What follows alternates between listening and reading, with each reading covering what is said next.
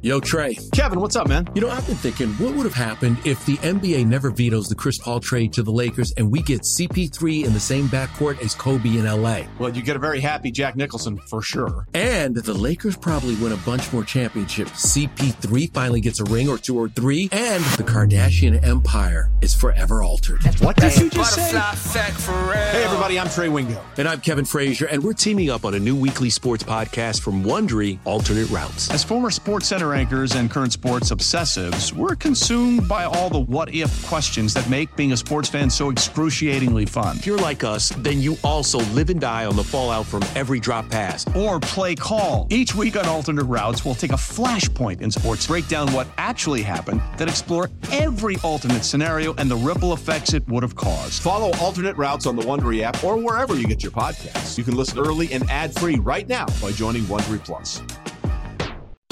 Bust and Loose Baseball, hosted by Grant Paulson and Toby Altizer, gives you in-depth analytics and interviews on everything baseball in the nation's capital. Now, here's your host, Grant Paulson and Toby Altizer.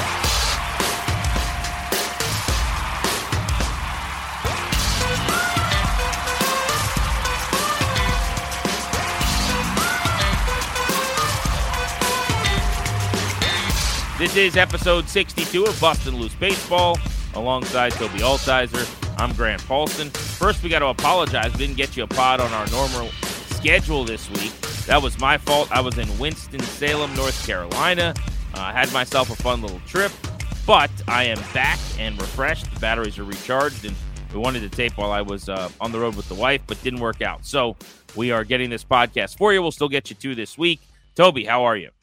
Doing good. I'm not going to let you just take all the credit for that. I was gone as well. So we're both traveling. So we'll try to get you more regular pods in the coming weeks. But this week, sorry about that. But we'll get you regular content going forward. But it's good to be back. We're both back here. So good to be back talking Nats baseball. And good win for the Nationals last night.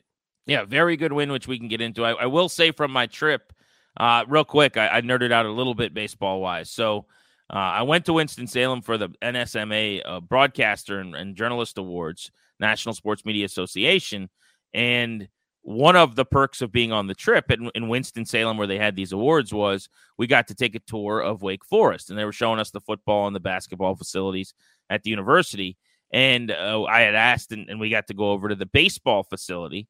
Of course, they were the number one team in the country. Rhett Lauder, who was pitching against Paul Skeens last week. We talked about one of the most iconic pitching matchups in College World Series history, was the second best pitcher in the country this year, probably behind LSU's Paul Skeens. He's going to go in the top 10, maybe in the top 5. He was the best pitcher on the number one pitching staff in America. Not coincidentally, number one staff in America, number one team, as I said, for much of the country. But a couple of notes from that trip. Number one, you guys know if you follow college baseball already, Wake Forest Ballpark, Toby, is unbelievably hitter-friendly. Like, they have players up and down their lineup with 20-plus home runs. They've got a guy in Brock Wilken who's going to be taken in the first round or sandwich round who's got 30 bombs. I think they have a couple 30-homer bats. It is 310 down the left field line at the foul pole and 300 down the right field line at the foul pole. I was standing at home plate, and it looked like a glorified, like, Little League World Series kind of ballpark. Everything's turf. There's no dirt or grass, like, anywhere at all. It's an interesting facility, and it's really pretty. But I say all that to tell you what Rhett Lauder and that pitching staff did is that much more amazing. And it's not really a surprise. They are considered at Wake Forest to be the number one analytical pitching team in the country. They have what is called a pitching lab on campus, and I got to go in and tour their pitching lab, and it was eye-opening. Everything from the TrackMan devices and the data to the Edgertronic cameras. They've got, these cameras and lights and things set up all around the roof, the facility of this pitching lab. They've got the biomechanics plates in front of the pitching mound where you land so that they can measure your weight distribution and your extension. And I mean, everything that is available technologically to pitchers and the most advanced pitching labs, Driveline or wherever else in the country, they have that at Wake Forest. And you see guys like Rhett Lauder and some of these pitchers going on these meteoric rises in college now because of that facility. And I think their staff is analytically minded. But on top of that, they've got this professor who I guess is super into the numbers and analytics and things, who teaches courses in that, who they've added to their staff that has helped them out with this lab. So it was just breathtaking. And as a baseball nerd, I'd be remiss if I didn't just point out what a cool experience, how amazing it was to see their lab. And it's firsthand. Like, the results, the proof is in the pudding for me, Toby. This team has done this thing where they have a better lab than everyone else and better information than everyone else. And despite being the number one offense in America, because they play in maybe the most hitter-friendly ballpark in America, they are also the number one pitching staff in the country. And if I can make this a Nats point for a second on a Nats podcast, like, if you build it, they will come. You need to believe in the numbers. You need to care about the numbers. You need to have the information and the technology. You need to, this one's tough. Is my mic on? Spend money on things that, may not be seen by the public, and the results will follow. But anyway, I wanted to start that way. It was a really cool experience. Well, and to your point, I covered the Brewers for a little time when I was out in Milwaukee, and there was an article written. The Brewers have a similar type of thing that they do, believe, out in their Arizona complex. And Corbin Burns went from the worst pitcher in baseball to a Cy Young winner simply because they figured out his cutter didn't have the effective axis. It wasn't the best spin rate on it. And so they figured out a way to tweak it a little bit with those high-speed cameras, whether it's cocking the wrist or whatever the case may be. And so that's the things you can do with those things. And I know sometimes it seems a little nerdy, and old folks are like, well, you can do so much stuff with pitching labs like that, where you're working on just little things of how to tweak pitches, making sure that it's the most efficient way to throw a curveball, working on the most efficient way to throw a slider so it breaks at the right time, so it breaks sharp. It's really cool to see that they're doing that, and obviously it's been very effective, like you said. When you got the best pitching staff in the country, something's obviously going right there. Yeah, and I just love seeing the teams that make the commitment financially and otherwise get rewarded for it. But without further ado, let's get into the Washington Nationals. I never like to focus a lot on one game because I am aware of the fact that people listen to the pod kind of at varying times. But the Nationals did take 2 of 3 from the Padres, and they have subsequently here split with the Mariners. They're getting ready for a rubber match day game, 4:10 East time start later today in Seattle. So we can get into that. But a couple of things of note. How about the Padres seemingly coming apart at the seams here? I mean, Washington leaves San Diego after taking a series. You've got Xander Bogaerts talking about them, meaning the Nationals. They're the Nationals. We can't lose series to them, which was quite interesting. Then a big report came out about how they're on the brink of basically clubhouse turmoil, where everybody's boiling over and it's a lot of egos and people are mad at each other. 2 teams in very different places, right? I mean, the Padres trade for Soto, give up all their prospects.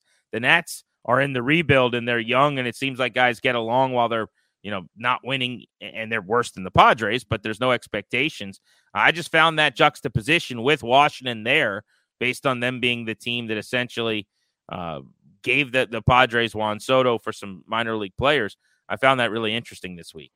Well, and it's funny because it's almost an exact opposite of what happened when they were here in D.C. Obviously, you remember when Soto comes back and all the hoopla that surrounded that, but it seemed like Soto really took off there in that series. It seemed like the Padres looked like they were going to get things turned around here in D.C., and then just a couple of weeks later, the Nationals go out to San Diego and win the series against them, and all of a sudden it seems like San Diego is just falling apart, and it's crazy because they have so much talent there.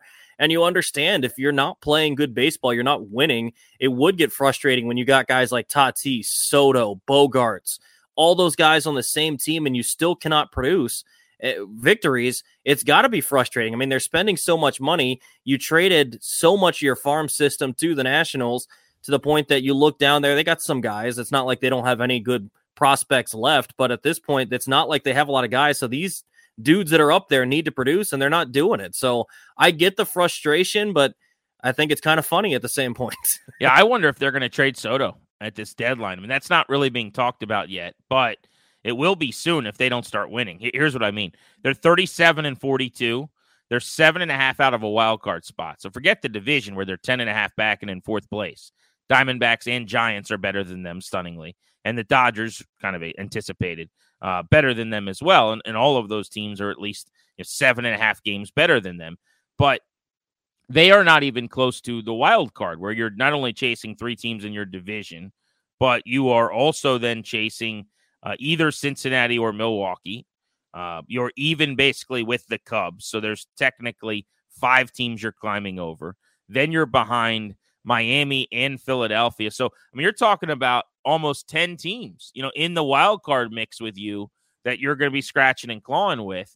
Do you really, if you're AJ Preller, want to risk going all in to make the wild card this year, thinking maybe when you get to the playoffs you can go on a run, or retooling? And if you want to add to that system, we went through the same thing here last year. You know what the best way to get a lot for Juan Soto is? Give up an extra postseason of him. So is it 2 postseasons of Soto going into his contract year next year, or 1? Something they're going to have to contend with and deal with. But that's a discussion maybe for another podcast on another coast. To the Nationals we go. So last night, big 11-inning win, 3-run 11th. All kinds of storylines to take out of this game, including Jordan Weems getting out of the bases loaded jam, which was awesome. He's been really good. 2 innings scoreless, 3 strikeouts, pitching around 2 walks. But I think we got to start with Lane Thomas. 2 more hits and 2 runs. He drove in a pair. Obviously, dramatic extra inning swing for him. Thomas's average for the year, 299. His OPS, 863. He has been tremendous. 14 home runs, 7 stolen bases, 7 outfield assists. He's been a top 10 outfielder, maybe. Not maybe. I should take that back. He's been a top 10 outfielder in the National League. I mean, if you look at his rankings, he's mostly 6th or higher in almost all categories. So maybe he's been top 8, top 7, something like that. So let's just start with the fact you and I have bantied a few times about who should be the Nats All-Star on this podcast over the course of the last 5-6 weeks. I think that conversation's over, isn't it?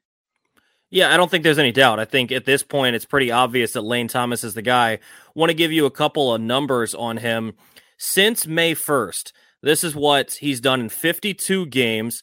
He's had 227 plate appearances, 14 homers, 33 RBIs, 17 doubles, a 316 batting average, a 613 slug, 357 on base.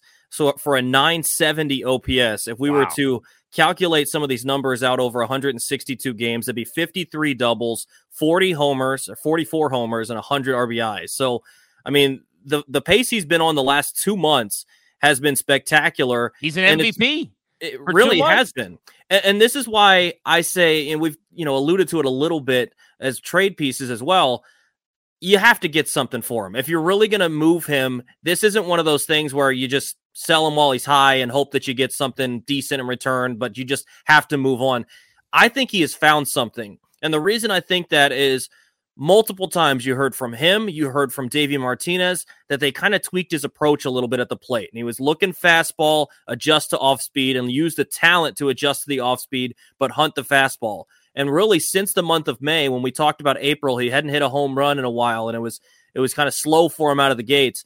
Ever since the calendar turned over to May, he's been one of the best players in the National League. And so I think he has found something that allows him to do that. Is he going to continue to play at this pace? Probably not. That's not been his career so far. But at the same point, I think he has found something that has allowed him to turn the corner. And if you look at it, a guy that's now 27 years old, he's got a couple more years of control. I think if you're looking at this from a Nationals perspective, you almost have to look at finding a way to get a couple extra years out of him as opposed to trading him, in my opinion, because you've got guys coming up eventually in James Wood, Robert Hassel, hopefully Elijah Green. But why not have a proven guy? If you're able to maybe sign him for a couple extra years after the arbitration years and maybe keep him around here for 4 or 5 years into his early to mid 30s, this is a guy that I think you can depend on to be at worst a 4th outfielder for you when you're contending again. And if not, he could be your everyday right fielder as well. Yeah, it's very possible. I think what they've got to do is determine, is this an aberration and an anomaly, or is this what Lane Thomas is? And I don't mean specifically how he's playing right now, okay? Because he's not going to hit 300 for the rest of his career, and he's not going to have an 860 OPS.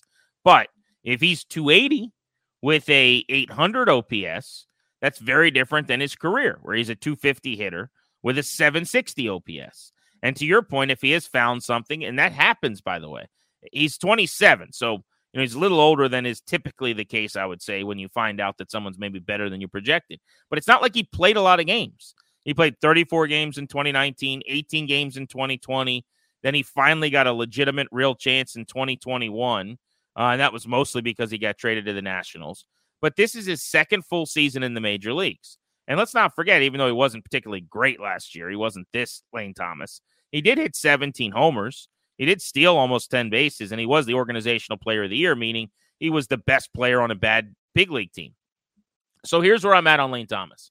I have been on the team of you probably have to flip this guy because his value is the highest that it's going to be. But I think what you said is correct. You can take him out of the category now of you have to move him to get the most back possible, whatever the most is. So 6 weeks ago, I would have told you if someone offers you their number 11 prospect for Lane Thomas or whatever, you have to do that. Whatever you get, the best offer, you take it.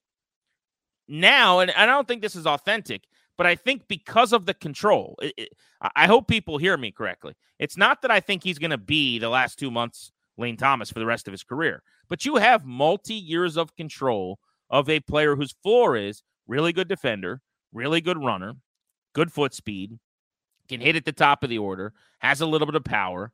Like, even if all of the numbers regress, like the starter kit's pretty good. And if he's your third best outfielder on a championship level team, I think you're fine as he hits 15 to 20 home runs and a 260 average or something like that, even at kind of what he's been in his career already before this breakout.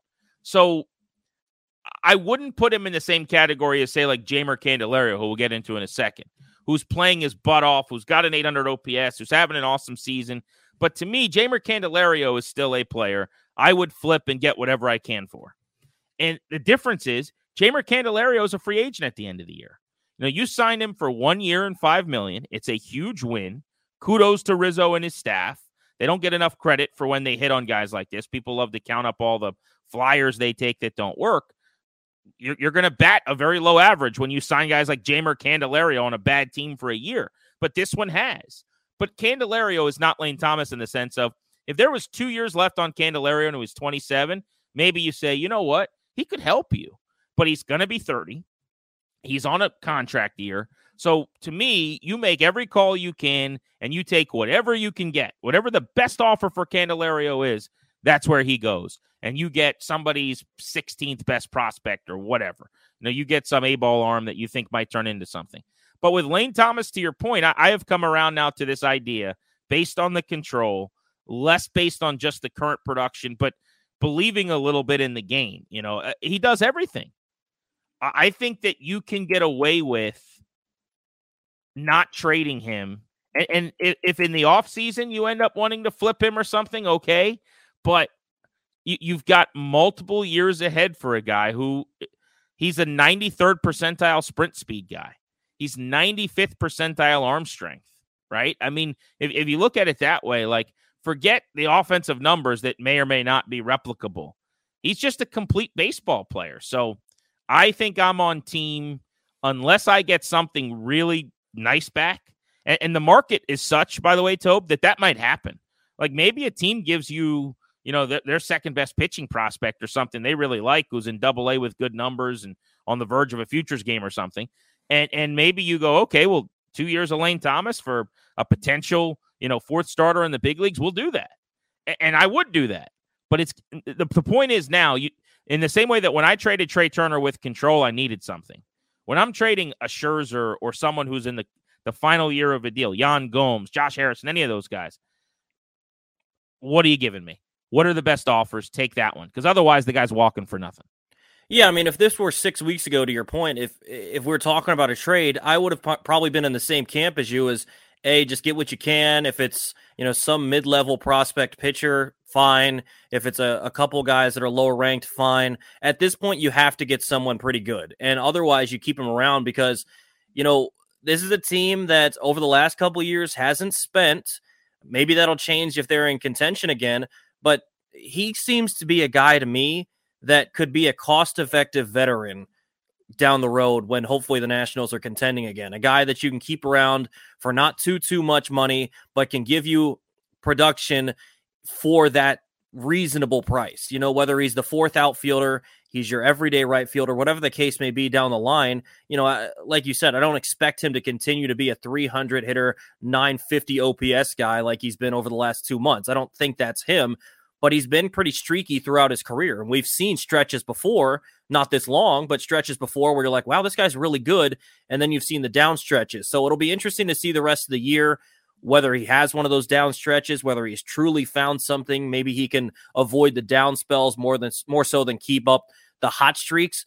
But either way, I think that at this point with Lane Thomas, he's kind of showed you what he is. And even if he takes a step back and goes back to more of what he was before, I'd be totally fine if that's a guy that you wanted to depend on as your fourth outfielder, at best, your everyday right fielder going forward with this organization. Other guy that I just mentioned, Jeimer Candelario, who's in the trade convo, I think, that we have to have. Real quick on Candelario. So he doubled as part of a 2-hit game in Seattle in game 2 of that series. He's obviously got a home run on this trip as well. Jeimer's been rolling, by the way. He's got 2 homers in his last 7. He's hitting .320 with an OPS over 1,000 in that time.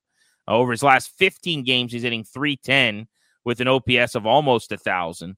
And 3 home runs. And over his last 30 games, he's got an OPS well over 800. And for the season, he's at 805. So forget his 260 average. Like, he's hit for so much power that he has been a really valuable offensive player. Excuse me. And he's been terrific defensively as well. I heard Bob give a stat on the telecast yesterday. He is the fastest national in terms of games, I believe, to ever have 10 homers and 25 doubles in a season. And that's not completely random. Remember, one of the appeals to him when they signed him, they sent out a press release, and they talked about how he'd led the league in doubles 2 years ago in the American League. It is part of his game. So I say all that to say this is a huge win, 1 year, $5 million. I've loved Jeimer, and I really don't hate the idea of having him around in the future. If that happens, though, I'd be bringing him back this offseason because I think he is, like, to me, this is the perfect example of a player that you brought in, you struck gold, you move him, and you get something for your system back. Like, there's no reason you can't get a player or two that would fit into your top 30, for Jeimer Candelario in a fairly weak market. I mean, someone needs a little thump.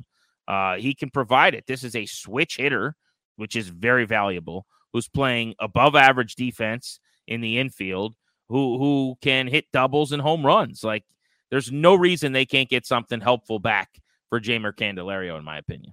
Yeah, I feel like they're definitely going to move on from him, and it's nothing that, it's a perfect spot for the Nationals. This is something that Mike Rizzo's done over the last couple of seasons. You sign a guy, short-term deal, hope you strike gold, and then you move him.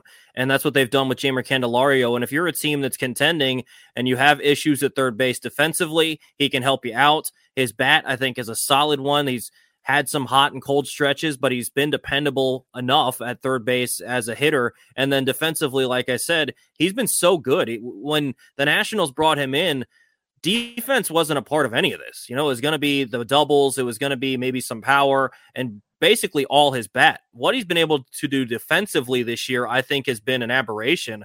And I think that's something that could add to a team looking to maybe improve their infield defense. Jeimer Candelario, I think, is going to net them something much better than they probably expected because he's been a really good player for them this year. There was a report that they're possibly going to get something for Ildemaro Vargas as well. I think that was John Paul Morosi of MLB Network who said teams are sniffing around on him. I mean, he obviously is a trade chip. He plays short. He's got a little bit of pop off the bench. He just hasn't played enough, and frankly, he's gone cold at the plate right now. That I don't think they'll get a lot for him. But that's whatever you get is kind of a plus situation. But we'll be tracking some of the storylines closer to the trade deadline as we go here on Bustin' Loose Baseball. One other player I did want to talk about really quickly, and this is not a trade conversation, but this was specific to the game against the Mariners. Jake Irvin, again, threw the ball really well. He gave up the 2-run homer in the first inning on a mistake, and that ball was crushed, by the way. But after that, he gave up just 1 run in his start. And frankly, he should have had a quality start. Should have been 6 innings, 3 runs because there was a ball 4 call on a strike 3 in the 6th inning that would have gotten him out of the frame.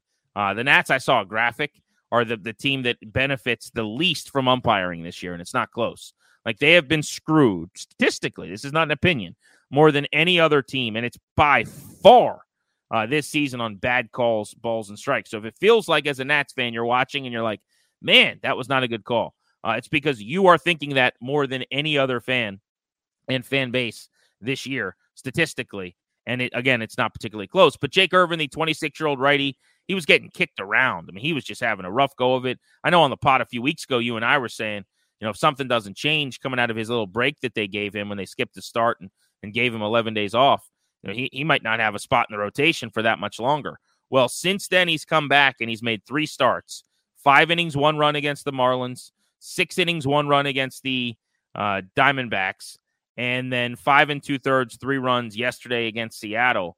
So he has been a much more efficient, much better pitcher, and he just kind of looks like the guy when he first got called up, throwing the good breaking ball, getting swings and misses, getting ahead in counts, not walking a lot of guys. He's been pitching really well. Yeah, I'm excited to see what he can continue to do. Like you said, he was struggling there for a little bit. They gave him that skip in the rotation, gave him a little bit of time off, and all of a sudden he's kind of regained that form that he had early when he got called up. And now you're starting to see him enough that it's not one of those things where, oh, well, it's the first time seeing him and there's not a whole lot of book on him. Like, he's pitched enough now that teams kind of understand what his strengths and weaknesses are, and they're going to try to exploit it as much as possible. And obviously they're going to continue to get the book the more and more he pitches, but they're starting to adjust to what he's got, and he's still pitching well. So I'd love to see what he continues to do. The question I'd have for you, Grant, is what do you think long-term he is? Is he a guy that could stick in the rotation? Is he someone that maybe projects as a bullpen arm? I mean, right now, the way he's pitching, I think he's a fine 5th starter, 4th starter for this baseball team. But, theoretically, 3 and 4 years down the road, when hopefully this team's contending again, is he sticking in the rotation, or is he maybe a bullpen piece? So I've always kind of seen him as a back of the rotation arm, as a ceiling, right? I think there's a potential that he ends up in the bullpen, but my answer on what he becomes has more to do with everyone else in the system than him, I guess. So in other words, like Cade Cavalli has a higher ceiling. There's no comparison between the two, but Cavalli is a starter, 1st-round pick for a reason. I would say Cole Henry, depending on health, much higher ceiling, would be a mid-rotation type starter. Jackson Rutledge, who just got promoted to AAA, who we're going to have on the podcast on our next episode, by the way, later this week. So you'll want to grab that. Like, that's a guy, 1st-round pick. I think he has a higher ceiling. So it depends. Like, do those guys pan out?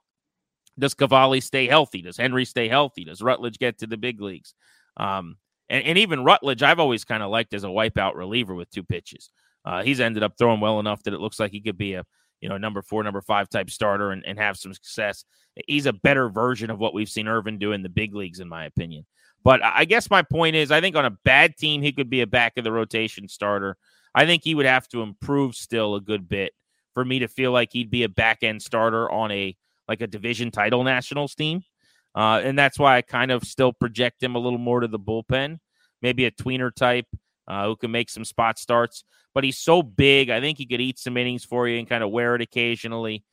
This stuff is not bad. I mean, you've seen that. His fastball touching 96 his last couple starts. The curveball's really good. He's flashed a decent changeup. So I would say he has to get better for me to say he's a member of the rotation. And I just assume that they're going to have more and better options. By the way, at some point you're going to spend ideally on pitching again as well. So it's not just all these guys we name, or if you draft Skeens or something like that. Eventually you're going to, I don't know, actually go out and drop some money on someone who makes starts. But I think if you look at their system, Jake Bennett, I think 3 years from now has a better chance to be in the rotation. Rutledge, Henry, Cavalli, all those guys. So I would say he ends up probably in the pen, most likely.